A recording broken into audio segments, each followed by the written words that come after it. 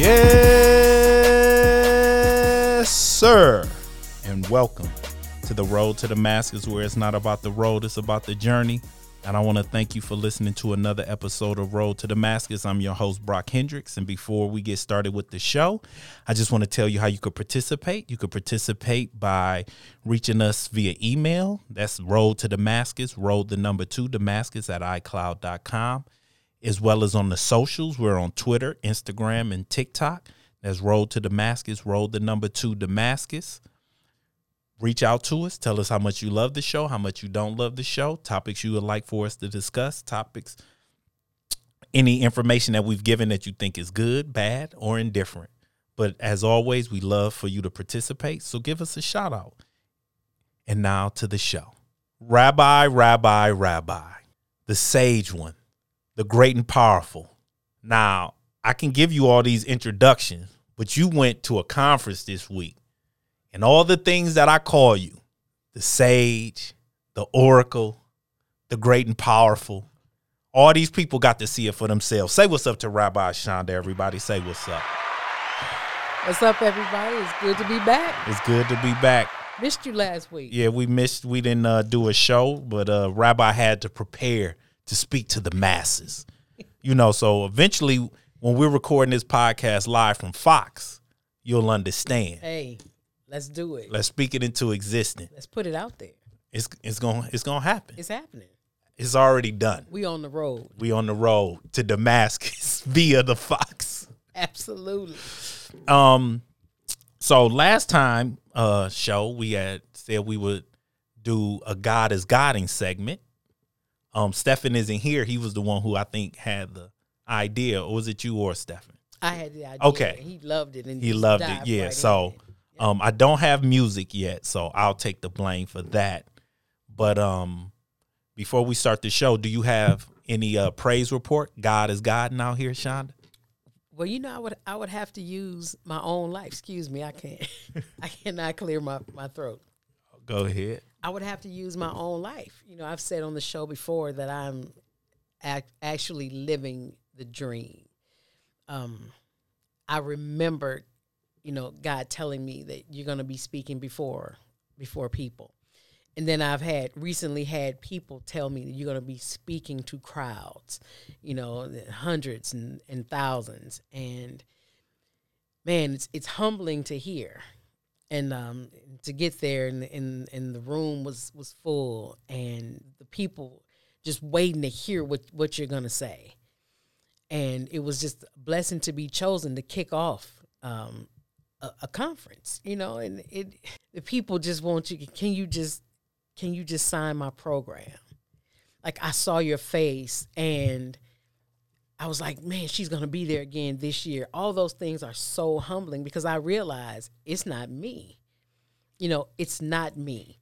I never want to give the people me. I always want to stand in the presence and in the Spirit of God and in His light.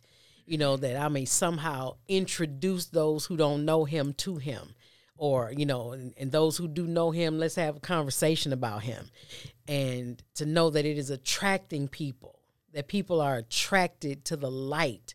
Man, God out here, God, and He can use anybody.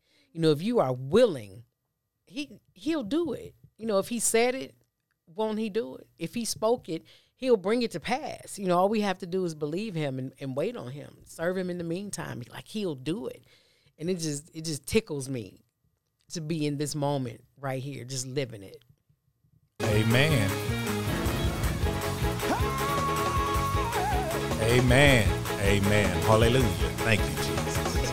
Amen. Amen. So real quick, so I had found out some tragic news Monday night going into Tuesday, and couldn't sleep that great Tuesday when I found out of someone that was close to my friend, a friend that was close to my son at high school had passed away, same age. And it was devastating news, and I didn't sleep well that night and things like that. But the next day, me and Stephen, we do prayer every day on the phone together, scripture and prayer.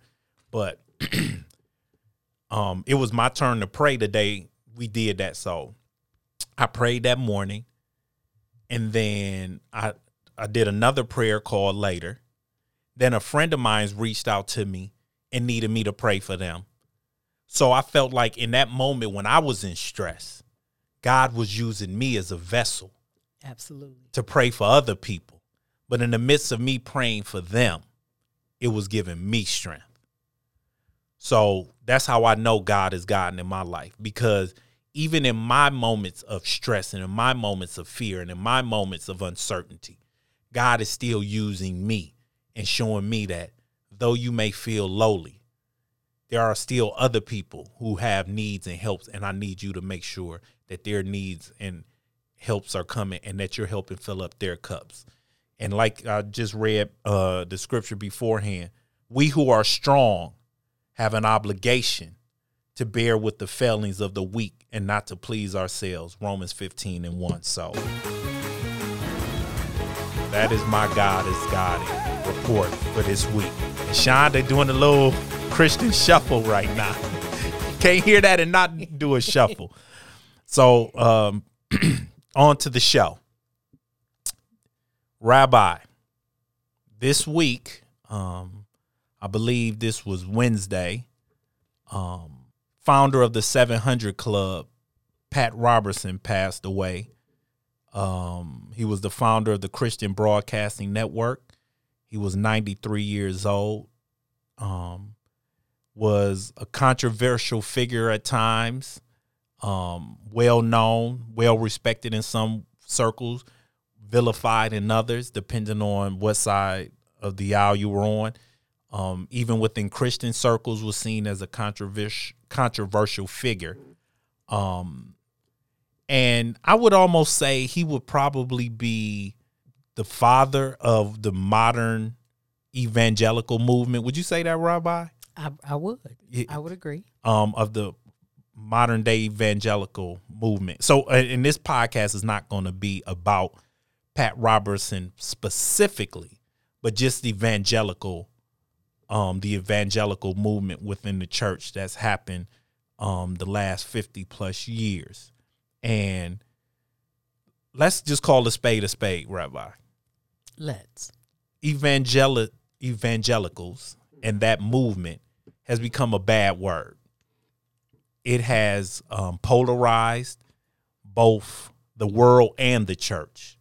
It is a movement that has been more about nationalism, Christian nationalism, than Christianity per se. It's more about infiltrating through top-down beliefs, is more than bottom-up beliefs. And Pat Robertson, again, being the father of this, is the reason that when you hear some of his views and stands, which I'll bring some of those up as we press through the podcast, but just hearing that, when you think about evangelicalism, I can't say it fast, so bear with me. What do you think, Rabbi? I think that what I think of when I think of evangelicals is a group of people who have married Christianity to the Republican Party and have turned Christianity into politics. That's what I think. Okay. At a level that is unimaginable. And I think that a lot of the culture wars we see happening today are a result of that. Okay. So, some of the most controversial things, and the reason I'm going to bring it back to Pat Robertson is just because a lot of the tenets that we see that are heavily argued nowadays were things that he was been spewing for the last 30, 40 plus years. I remember, I'm just going to share a personal story real quick, Rabbi. My grandmother, who is still with us, Charlotte, I love you. This was, I want to say, she either said it was the mid to late 80s or early 90s. Pat Robertson decided he was going to try to run for president. Mm-hmm. And he had made a stop here in Michigan, and he was going to churches, black churches. Of course. That's what they do. And he had went to this particular. Just not us. They want our rhythm and none of our blues. Mm-hmm. So he went to this Kojic church to speak, and my grandmother was invited by a friend, so she went with the friend. They went to the church to hear Pat Robertson speak, and she said he really didn't say much about anything, but she said as soon as he left out, this woman just jumped to the front by the pulpit and said, "Death is in the house. Death is in the house. Clear it out. Death isn't," like basically saying like this man had just brought a spirit in here with him. Mm-hmm. My grandmother tells that story. Like she can't tell it now, but I remember hearing that story so vividly growing up and her telling me about it. And so that is what I thought of when I thought of Pat Robertson. Then I was young at the time, but then you get older and you see the 700 Club and some of the things that they talked about. But some of the more controversial things that Pat Robertson spoke to, Shonda, in 2001, he agreed with fellow evangelist Jerry Falwell that gay people and those who have abortions and others with alternative lifestyles was the reason for the 9/11 attacks. He also believed that that was the reason that we had COVID as well. He said that the Haitians who were under the rule of Napoleon Bonaparte, 1806, I believe, is when they gained their freedom, the first black country to emancipate and get their own freedom. He said the reason that they were able to get their freedom and deal with the stuff they were dealing with is because they sold their souls to the devil. He said that he once said that the reason that tornadoes were hitting the Midwest is because the people in those areas didn't pray enough. And if they prayed, they can stop these storms by telling the storms to be still. He claimed that God would destroy America after New York passed its Marriage Equality Act in 2011. And in 2019, that the land will vomit you out, talking about New York. In 2013, he made a claim that gay people were in San Francisco were using rings to give people AIDS when they shake hands. Yeah. So I found the exact quote about in 2010, he claimed the devastating earthquake in Haiti was due to a pact that they had with the devil that helped them win the Haitian Revolution during the slave rebellion. In 1992, as a part of a push to stop the passage of the Equal Rights Amendment in Iowa, Robertson wrote that feminism is a socialist, anti-family political movement that encourages women to leave their husbands, kill their children, practice witchcraft, destroy capitalism, and become lesbians. So these are some of the best hits, Shonda. I'm just reading through, but these are some of the best hits that we hear now. And when you talked about the culture wars. Mm-hmm. So just some of the stuff that I just ran through. We hear evangelicals talk about this all day. This is like their bread and butter. So what do you think, Rabbi? I think that he understood the power of the media. You know, when he launched his cable television station, it was the way it was purposeful, like the way he talked and would look into the camera as if he was talking to the audience. You know, he was a smooth talking, charismatic man. Very soft. Yeah, he was very well educated. He was, very soft spoken. He appealed to a certain group of people. You know, he made them feel like they were a part of him being how he was, even down to saying that he needed, I think it was 3 million people, to sign the petitions so that before he would run for presidency. He wanted them to feel like they were a part of his campaign. That built him an army of people who thought like he did. You start off running. I want you all to pledge that you're going to pray for me, and you'll be like a part of my army. He understood the power of media before a lot of other people did, and he used it to his advantage. And it became kind of like a good old boy social club, that with a lot of racist undertones. Not a lot. I mean, not undertones. It was overtones. Yeah, he felt like a kingmaker. You know, when he didn't win the presidential election, he threw himself behind those who he believed that he could influence. And he had a great amount of influence all the way up until George Bush, who Kanye said didn't like black people. But we remember that. Yeah, it has become, the white evangelical movement became like a good old boys club, full of privilege. And it wasn't really, it was overt racism if you're paying attention. Right. But if you weren't paying attention, it looked like a loving social club. But it was a loving, like a country club for whites only. You just didn't know you couldn't get in. And he would never say it was just for whites. No. But when you tried to get in. Yeah, you just couldn't get in for one reason or another. Right. You never really get a definitive reason why you can't get in. You just can't get in. Like Al Bundy's, the No Ma'am Club. Right. No, ma'am. You just can't get in. So let me ask you overall about evangelicals and the evangelical movement. And the Bible says a good name is to be chosen above great riches. And you and I can sit here and say that the evangelicals don't have a good name right now. Mm-hmm. Even within church circles or believers circles or whatever. How can we as believers differentiate ourselves? Because most of the people with the biggest microphones are evangelicals. So when you hear them talk, they lump us all together. Mm-hmm. Like, you talk to a person about Muslim, they don't know that it's a Sunni and a Shiite Muslim. They just think a Muslim is a Muslim. Mm-hmm. Just like we did a show before about all the different denominations within the body of Christ.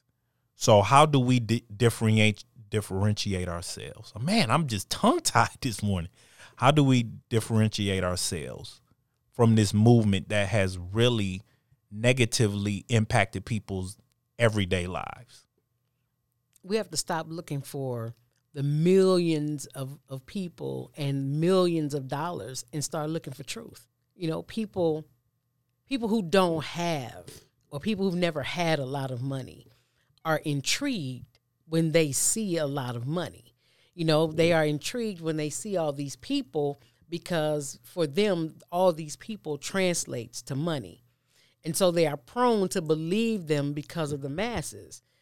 But just because a bunch of people say it doesn't make it right. And just because a bunch of people say it wrong wouldn't make it so. We have to stop looking for crowds, because great, is wide is the road, that leads to destruction. And many there be that find it. But narrow is the road that leads to eternal life, and few there be that are on it. We got to stop looking for crowds. And for places to hide. You have to look for the truth. And the issue is most people don't know the truth. So they don't recognize it when they hear it, because they've attached it to things that don't represent it, like love. People have attached love to things that don't represent love. And when they are encountered with real love, they don't believe it. They think that, it's something wrong with it, or that there's an ulterior motive. It is the same way when you are not looking for truth and truth finally encounters you, you feel like you're being attacked. You feel like, they just want to infringe on my freedoms. We're not trying to infringe on your freedoms. We are trying to keep you off the road to destruction. Just because this way looks good, it's full of people, it's very charismatic, and it's very attractive if you aren't careful. But it is not open and accepting to everybody. It is exclusive. You are not invited to this cookout. There are raisins in the potato salad.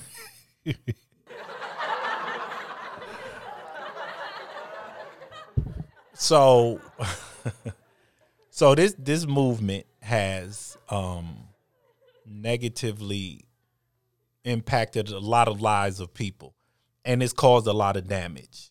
And we see it especially within the biggest, let me ask you this, Rabbi. Would you say the biggest fight right now for believers who are trying to really minister to people and really help bring people into fullness and understanding of Christ, the biggest group that we're having the toughest time getting through is the LGBT community, in your opinion? I think it's one of them. What would you say is the other one? The people who look like me. Okay. Well, we'll come back to that. Okay. So when you have evangelicals are ready, willing, guns loaded, shooting to tell gay people that they going to hell, even though they don't have a heaven or hell to put anybody in, they ready to put them there. And he and being Pat Robertson and Jerry Falwell and others like them that were part of this movement have no qualms about telling you what your lifestyle is or isn't. And they'll just tell you about what your lifestyle is or isn't, but they don't give you what God is. And my thing would be, at what point, and I know this is just opinion, but at what point did it stop being about God and just start being about dog whistles for their exclusive club? Because when I'm sitting here bashing a group, Shonda, I'm not bashing that group because I care about that group. I'm bashing that group because the people in my group want to hear me bashing that. So it no longer becomes about trying to save souls and bring people to Christ. It just comes about bashing this group because that's what we want to do. I'm not even sure that should be a question. I think was it a statement within the question? So I mean, but like, it ain't no God in that. No. Everybody go where you want. Listen. Go where you want to go, Shonda. Because I take the gloves off and go where you want to go. Everybody's angry with the LGBTQIA plus community because of the way they've organized themselves. When the fact is they've been kicked out of so many places, especially churches, and told that God doesn't love them, that there's no place for them there. And so now they've organized themselves. And now you're angry that they have decided to unify, to demand that they be treated fairly. You can't have it both ways. None of these churches belong to you. They are all houses of God, and you don't have the right to make them exclusive in any kind of way. You can't exclude the LGBT community. You can't exclude African Americans. You can't exclude Native Americans. You can't exclude the trans people who are part of the LGBT. You can't exclude anybody because all souls belong to God. And the fact that you have done it proves that it was never about love for you in the first place. You have made the church part of your privilege, and shame on you. The church belongs to God. The people belong to God. And if you're going to be a Christian, the commodity is souls. So at the point where you're no longer concerned about the soul, when you're more concerned about what the person is wearing, or what they're doing, or what their lifestyle is. Right, then their soul, you're never, ever going to reach them. If God drew you out of the filth you were in with loving kindness, why do you now all of a sudden believe he can't do it for someone else? That's the issue for me. It was the same thing with black people. You know, we weren't welcome in churches. There are still churches that are segregated. They don't want you in there. They don't want to worship with you. Oh, no, they want you in there, but just in the music section. Oh, well, yeah. The rhythm section. Yeah. You know, come on. At what point, God's not coming back for a segregated building. He's coming back for a bride without spot or blemish. And you got so many spots and wrinkles and blemishes, I don't know how at this point you can think that you're going to be a part of the bride. Took a little bit longer than normal for me to hit that button for you, but we got there. We got there. She's awake now, people. It's been a long week for her. but she's awake now. Yeah, so because when you get amped up, then I get amped up, and then we amp each other up. But all jokes aside, because even like the claim about Haiti, for you to say that this earthquake hit this island because they made a pact with the devil to get their freedom. And I don't know if people know the history of Haiti, but they fought and gained their own independence. I believe it's 1806. And when they gained it, they had sanctions put on this country that still cripple them to this day by the U.S., by France, by all of these countries who basically wanted to make this country an example of what happens when black people do get their freedom. Mm-hmm. And you want to say that they sold their souls to the devil because they wanted to be free? Who? No, they didn't want to make a deal with the devil. I was about to say, you know what I was about exactly what you were about to say. I'm not going to say it, Lord. Just hold my tongue. Go continue, Rabbi. I don't think people understand that sometimes you are the devil that people don't want to make a deal with. And it may anger you and it may frustrate you because you think of yourself to be more powerful than what you actually are. And when there's a time when someone stands up to you or when they don't want to do what you want to do, then you feel like they're attacking you, and that's the time when you need to go on the defense. No, maybe you need to just stop, take a moment, and recognize that maybe they just deserve to be free instead of always having to fight for what should be given to them just like it is to the next person. Why are we fighting to be free? Absolutely. Why is there any group of people fighting to be free? I understand that there's right and wrong, there's good and bad. Nothing exists without its polar opposite. Nothing. If there's good in the world, then by default there's bad. So they exist together. You won't have one without the other. So why is it that you think it's okay for you to have total control over any group of people for any reason, especially under the umbrella of Christ, who is the God of liberty, who is the God of choice? But you want to take away the freedoms. You want to take away all the liberty. You don't want anybody to have any choices. If they choose anything other than what you think should be chosen, then they're not worthy to be a part of the organization. Away with your organization. You was about to go there?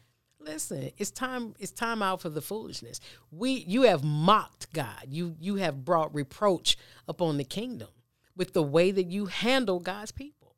Well, let me ask you this, because this is something that's always confounded me, especially with people like Falwell and Pat Robertson. Why do they feel so comfortable equating natural disasters to God's wrath or fury and anger for one particular group, but it's never the group that they're in? Like, it's like, oh, well, you see it's raining over there. You know why it's raining over there? Because they don't believe like. Maybe it's not even the matter that it's raining over there. Why aren't you thinking, well, it's not raining over here? Maybe God's angry with us. I'm just asking. I'm asking. I'm just asking. Why is it always what's happening over there? Because if it's raining over there, then hey, you know what the result of that rain is? Harvest. There's no rain over here where you are. You know what that is? That's a drought. And right now in Michigan, ask me how my grass looking. And it's the beginning of June. My grass look like late July. Yeah. Burnt out, no rain. This rain is supposed to come tomorrow. Can't come quick enough. Right. Yeah. It's easy to point the finger. Everything looks bad until you look back. You get down the road and look back at it and you realize, oh, okay, that wasn't. Everything y'all make look bad ain't bad. But what you are actually making look bad is being in the family of God. Right. But but the reason, because it's like he made a comment about 9/11, which wasn't a natural disaster. It was some terrorists who hijacked the airplane. Right. He made a comment after Hurricane Katrina. I just read you the one about the 2011 earthquake. Excuse me. sorry about that. He talked about the tornadoes in the Midwest. Like anything that happened as a natural disaster or something, it's God's wrath because of lifestyles. It's never because black people were hung from trees or Native Americans were repressed from their land and murdered and killed, and that the blood and cries out with the blood of innocent black people that got killed during post-Reconstruction in this country. Because they think they were right. They think they were right. They were doing it in the name of God. They think they were okay. You think it's okay to come to a land where the Native Americans show you what to do with the land, and then you push them off of their land. You think it's okay to go over to Africa and see kings and queens and see them ruling well, and to snatch them from their people and change their culture and change their language and how they worship and drag them over here and make them serve you for free and build your entire country because you don't think anything wrong with it because you see them as less than you. You'll never get an apology from someone who sees nothing wrong with their actions. And one of the best ways to never see anything wrong with your actions is to do it in the name of the Lord. She's on fire now, folks. She's on fire. So can we differentiate ourselves? Can we push back on them? Can we start, because nobody at the top gonna say anything because they friends with a lot of them. Can we get the grassroots movement within the body of Christ to say that y'all don't speak for us? There's already a grassroots movement in the body of Christ. We just don't have big names. You know, we're just not famous. We're not well known. But there's a movement. There's a remnant of people. There's a remnant. There's always a remnant. What? There's a remnant of prophets who can see, who actually hear from God. There's a remnant of teachers who aren't afraid to tell you the real word of God. There's a remnant of pastors, you know, who shepherd the people of God. You know, there's a remnant of people who understand you only have dominion over things and stuff and not people, who preach the freedom and the liberty of God. There's a remnant of people at the grassroots level who are telling the truth, who are not afraid to do so. And they're speaking truth to power to all groups. Absolutely. God loves everyone. And there's freedom in him. But you have to learn your identity through Christ. Absolutely. I can't teach you your identity, but you have to learn it through Christ Jesus. If you don't know who you are, somebody will, and you'll be more prone to believe it if you don't know. But there are some of us who making some noise. It's a rumble. It's a rumble in the undertone. Pretty soon it'll be strong enough to drop a mountain. Oh, is it you talking about when you at the Fox? Hey, I ain't leaving that out. When you at the Fox turning the crowd out? The evangelical movement has now I think I last saw, I'm just pulling up to make sure that, hold on, I'm just pulling this up just to make sure. At one point it says that the evangelical movement was considered the fastest growing movement within the church, but that it's really not even considered a denomination. It was just a derivative of the word evangelist, and it was people just going out spreading the gospel and the good news. So how did that even become a movement? Was it just a way for people to differentiate themselves? It became a movement because of the media. Because the Bible talks about like the evangelist, and it's a derivative of the word evangelist. So it just means to go out and evangelize. When he created the broadcasting network, he was able to get into millions of homes that he wouldn't have been able to get into before. Right. That's one of the quickest ways to evangelize. You're in everybody's house. Everybody's getting the message. You know, that was back in the day where when you didn't have a remote control. You had to turn the knob one at a time. And if you passed your channel, you had to go all the way back around till you came back around to it. So if he was on the TV, he was on the TV. People tuned in to hear this man who was staring at them in the TV screen and talking to them so sweetly.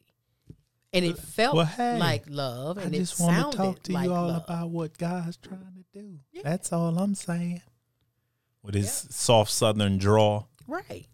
And it sounded so sweet, and it sounded so full of love, and it turned us against each other and created division within the body at a pace that was so slow you didn't recognize it until it was almost too late. It was too light to notice until it was too heavy to carry. Absolutely. So you had brought up at the beginning about it being just now an arm of the Republican Party. Mm-hmm. And it's been a while since we talked politics on the pod. I think there was a stretch where every other show was about politics, which the Block is Hot might have something to say about some politics. I'm just going to kind of do a preview right then and there since we sticking with this theme. But why is it that we think that, and I might have asked this before, but I'm going to ask it again in the wake of this conversation. Why do we think that Jesus will be a part of any political party when he is an entity in and of himself? He would have made both sides would have been upset. Everybody would have been like, he would have been too liberal for conservatives. And he would have been too conservative for liberals. Mm-hmm. He was an entity in and of himself. He only had 12 regular dudes that ran with him and a couple of the women that was in his circle. So it was like, and he found a way to get a movement started without taking over the government. Grassroots movement that begot Apostle Peter, that begot Saul, who later became Paul, who gave us Timothy, who gave us Barnabas, who gave us Titus. What? Jesus was so amazing. Like, he came on the scene so low key, and his message was so just low key but powerful enough to be transformative, that by his conversation alone, he was just turning lives upside down. And he was changing the lives of people so calmly and so sweetly. And then these people became radicals, and they became loud and boisterous about what this man had done. And his reputation just grew. They were walking it from city to city, because when no cars back then, it was word of mouth.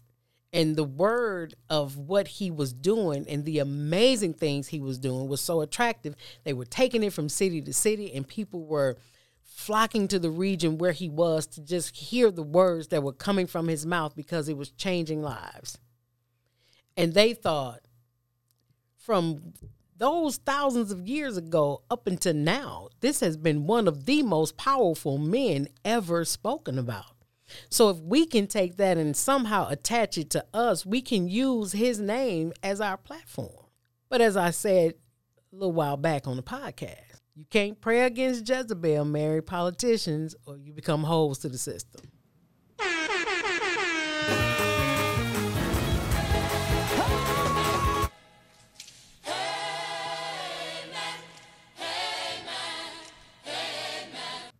If I wouldn't have heard that before, it would have took me out again. But I heard it before. But I guess the thing that blows my mind, Shonda, is he's the example, period. And he talks about loving your neighbor. He talks about loving kindness. Really, he just talks about love, covering a multitude of sins. Where do we get the? Help me, Shonda. Where do we get this whole, like, other than church leaders? He ripped the Sadducees and Pharisees all day long. Told them they were hypocrites. Told them how they did things and the way they tried to make it about them and not about the people. And that's what these people have done. These people have gained wealth, notoriety, based on the pain and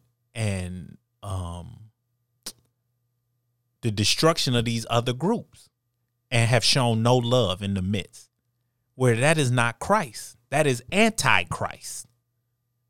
Didn't Paul say there are even antichrists among you now? And we have to use the word for what it means. It doesn't mean the one antichrist. It means that anything that is against Christ. And if you're preaching a message of hate, a message of division, a message of hate your neighbor, that's antichrist. Am I right? Or am I just? No, you're right. So where does this model come from? Do you have a playbook? No, and they don't either. Or are they just making it up as they go? This model, it's not even a model. People aren't using Jesus as an example. They're using him as a platform of control. They're not using him. They're not following him as an example to love people, to love them into freedom, to love them out of darkness into light. They are just using him as a platform to gain more money, to gain control of people, to steal your freedoms. They're using people as a money grab. The more money you have, the more control you have. The more money you have, the louder political voice you have. So yeah, they're not using Jesus as an example. It ain't enough love coming out of you for you to be an example. In order for you to be an example, everything you do has to come. Love is the source of it. We're not seeing that. Because if it was love, it wouldn't be so exclusive. Who is it that you can't love, that you shouldn't love? Which group of people is left out of that? Out of love your neighbor? Who's left out? Nobody. So the moment you exclude somebody, it's not love. And it's not Christ. It's not. So I just want you to hear this, Shonda. These are quotes. Males have a tendency to wander a little bit. And what I want you to do is make your home so wonderful that he doesn't want to wander. I know it sounds cruel, but if he's going to do something, he should divorce her and start all over again.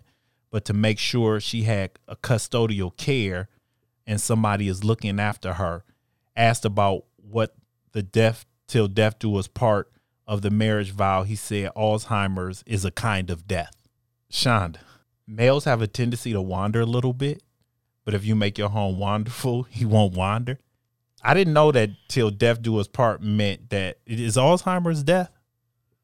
It is not. Like, I don't know. Was this hot when they was hearing it? Was this like him dropping bars? Was he getting Jamaican horns when he was saying this stuff? I'm sure he was from somebody. Now, all marriages don't work. If you are linked to somebody who tends to wander a little bit, I'm not sure there's anything you could do at home. Did he say wonderful or wonderful? I'm not exactly sure which version of the word he used. No, go ahead. Go with it. People, listen, we need to be smart. We need to have relationships with God for ourselves, because when you don't, people will tell you anything. And you will eat it up. And be clapping and applauding and yaying, and you have no idea what's just been said.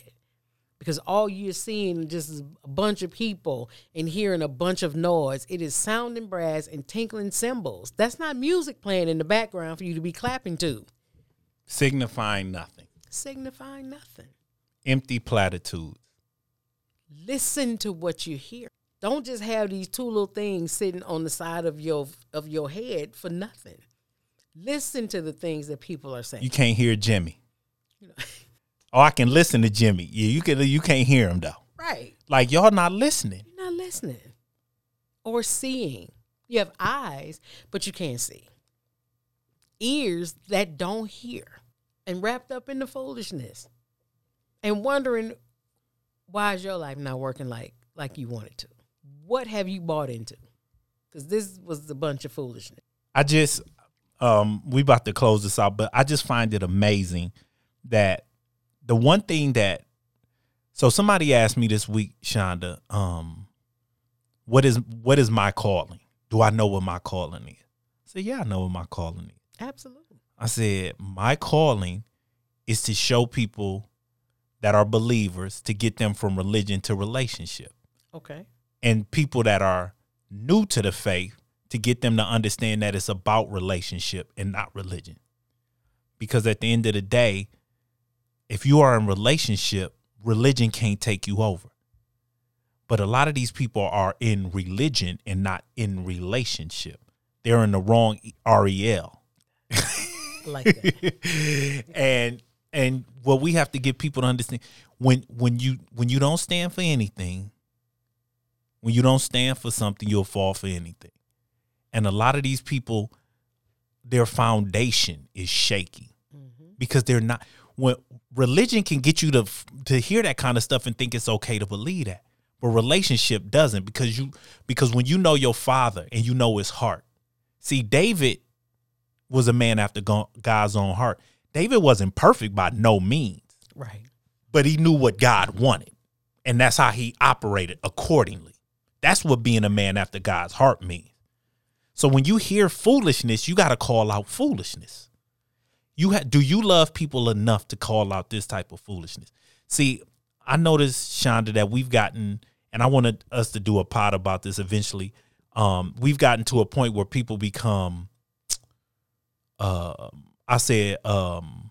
sermon police, and they'll pull up clips and try to make people look bad. And it's just a particular clip. And then when you're watching the full context of the message, it means something different. Just like they tried to do to Reverend Wright years ago. You know, you play a clip and then it's like, oh, this is heresy and all this other stuff. But not fully understanding what's going on. But then you have somebody who has 50 years, 60 years, 70 years of flat out foolishness. And you don't call these people out. And again, this wasn't particularly a podcast just about Pat Robertson, Jerry Falwell, or Paul Wayrick and all these other evangelicals that have gotten these culture wars started that takes our mind away from fully embracing Christ and makes us more of a world system and things like that. But this is about people understanding that you have to know this thing for yourself. Study to show thyself approved, a good workman who need not be ashamed, but rightly divides the word of truth. But instead, what these people do is they want the favor and the privilege, and they don't want to give up either one, not understanding that neither one is earned. So that's what I got to say about that. Anything you want to add, Shonda, before we get the block is hot? Just that when he didn't win, when Pat Robertson didn't win the presidential election, he still found a way to be just as deeply involved, if not even more so. A kingmaker, per se. Absolutely. From the Jerry Falwell school. He got deeply embedded in the political fray. When he didn't win the election, he found a way to do it. And listen, all those concepts that they created, it just threatens American society, creates division amongst people, and tears down the very fiber of Christianity. And we have to be smart enough and wise enough and close to God enough that we can see this coming afar off. We can't buy into this kind of stuff. We'll never, ever come together buying into this kind of food.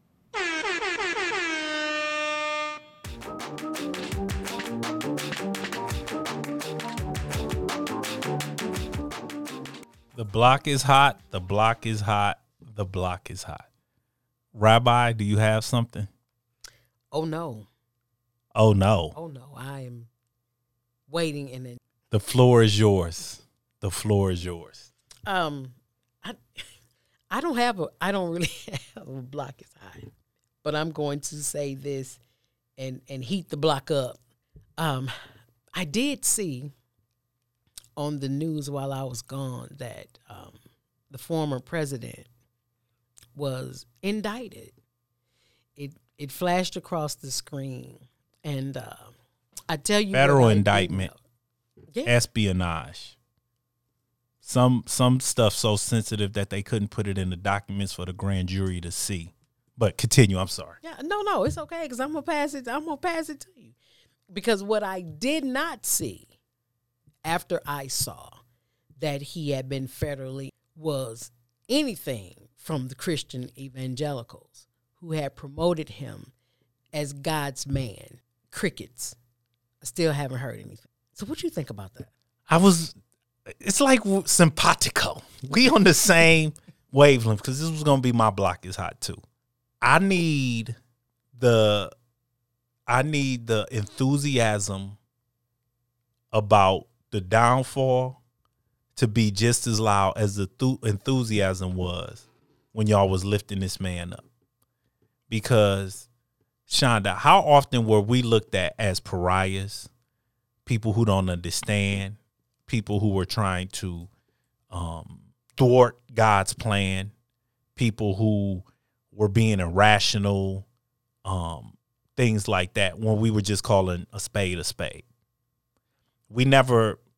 My thing was always this: if you want to vote for the former president because you want these tax cuts, you want certain things that come with him being president, that's fine. He can be your garden variety Republican president. We've had garden variety Republican presidents. Am I right? But y'all didn't present him as a garden variety president. Y'all told me that this was Isaiah and that God had came and burned his lips with coal and made his unclean lips clean. Isn't that what we were sold, Shonda? That sounds about right. I mean, the way he was talked about, the prophetic words that were said, and some of it was said before he became president. I'm not disputing any of that stuff, but it still didn't change who he was, the character of this person. And y'all ran with this. And the silence has been deafening. I mean, Shonda, I can't even hear it. It's so silent. I mean, it's like, it's so silent that I can't even hear it. And I know y'all think that doesn't make sense. Oh, it makes perfect sense. Oh, the silence was deafening. Dennis Green, God rest his soul, former coach of the Arizona Cardinals and the Minnesota Vikings, once famously said in a press conference, "They are who we thought they were, and you let them off the hook." Well, he was who we thought he was, and me and Shonda are not letting y'all off the hook, period.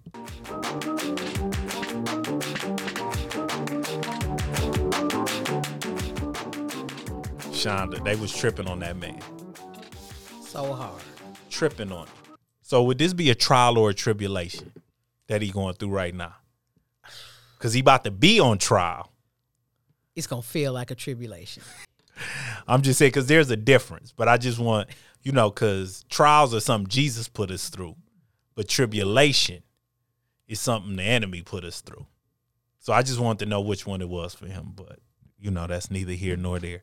So we're going to close this out. Great discussion today. No, it didn't have our normal enthusiastic tone to it, but we'll come back with some regular fire. But I thought this was important because he was a larger-than-life person within the church movement. And I just thought it was important to talk about him and his role within the evangelical church, the evangelical movement, I meant to say, and how it affects us each and every day, because whether we like it or not, us as Christians, we're being affected by the evangelical movement. Mm-hmm. When me and Shonda try to go out and talk to people of alternative lifestyle groups and try to minister to these people, most of their objections and pushback come from people that come from these groups. Would you agree with that, Rabbi? Absolutely. So what they do and don't realize it is that they make our jobs a lot harder. Because at the end of the day, this is a mission of love. This is a mission of bringing souls to Christ. It's a thankless job, but the rewards. And guess what? You might not get the rewards on this side, but the reward that you get with job well done, my good and faithful servant, none of us would turn down. So, Rabbi, you ready to close? Absolutely. The floor is yours. All right. I'll close with this. We were all charged in Matthew 28:19 to go into all the world and tell everybody about the good news of Jesus, to tell everybody about his love, about this amazing love that that can change and transform your life, about this love that can snatch you out of darkness and bring you into the marvelous light, a love that transcends anything you have ever known and can cause you to experience things that you have only imagined in your mind. But sometimes how we represent God is the deciding factor of whether they choose God or not. We don't get to exclude anyone from the presence or the kingdom of God just because we don't like what they do. It is not left with us. The souls of the mother, the souls of the father, all souls are his. And the soul that sins is the one that shall die. But he is the only judge of that. We don't have heaven or hell to put anyone in. And I said before, contrary to what you believe, God's not putting anyone in heaven or hell either. That choice is solely up to us. And if someone chooses to go a different way because of your representation of Christ, that is extra blood on your hands. And there's a special place in hell for you. I normally don't hit the horn for closing statements, but that was some gas fire right there. That was a gas fire. And you know you can't put a gas fire out. So we're going to go ahead and let that burn. I'm going to close with this. What we have to learn and what we have to understand is that we can't do this alone. I had a conversation with Stephen, and I wish he was here, but we talked about in nature, we see animals. If you go in the water, they call them a school of fish. If you see wolves together, we call that a pack.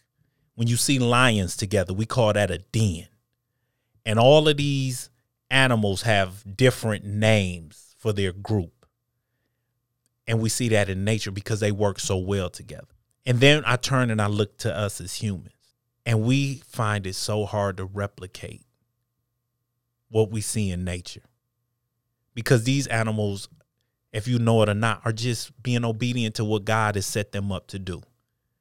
And us, because of our fallen nature, don't walk in the ways that God wants us to walk as one, as a family. But does the job get so much harder when we have people that sow division. And I'm going to say this loudly and proudly. A discord sower I hate, so it is written. Those are not my words, but those are the words of the Lord. We have to begin to call out the things that we don't want to call out. It is easy for me to get up here and talk about your nature and your sexual nature and the decision and the way you see yourself, because I know the enemy, his job is to steal, kill, and destroy. He wants to distort the way we see ourselves, our perception of who we are and who God has called us to be.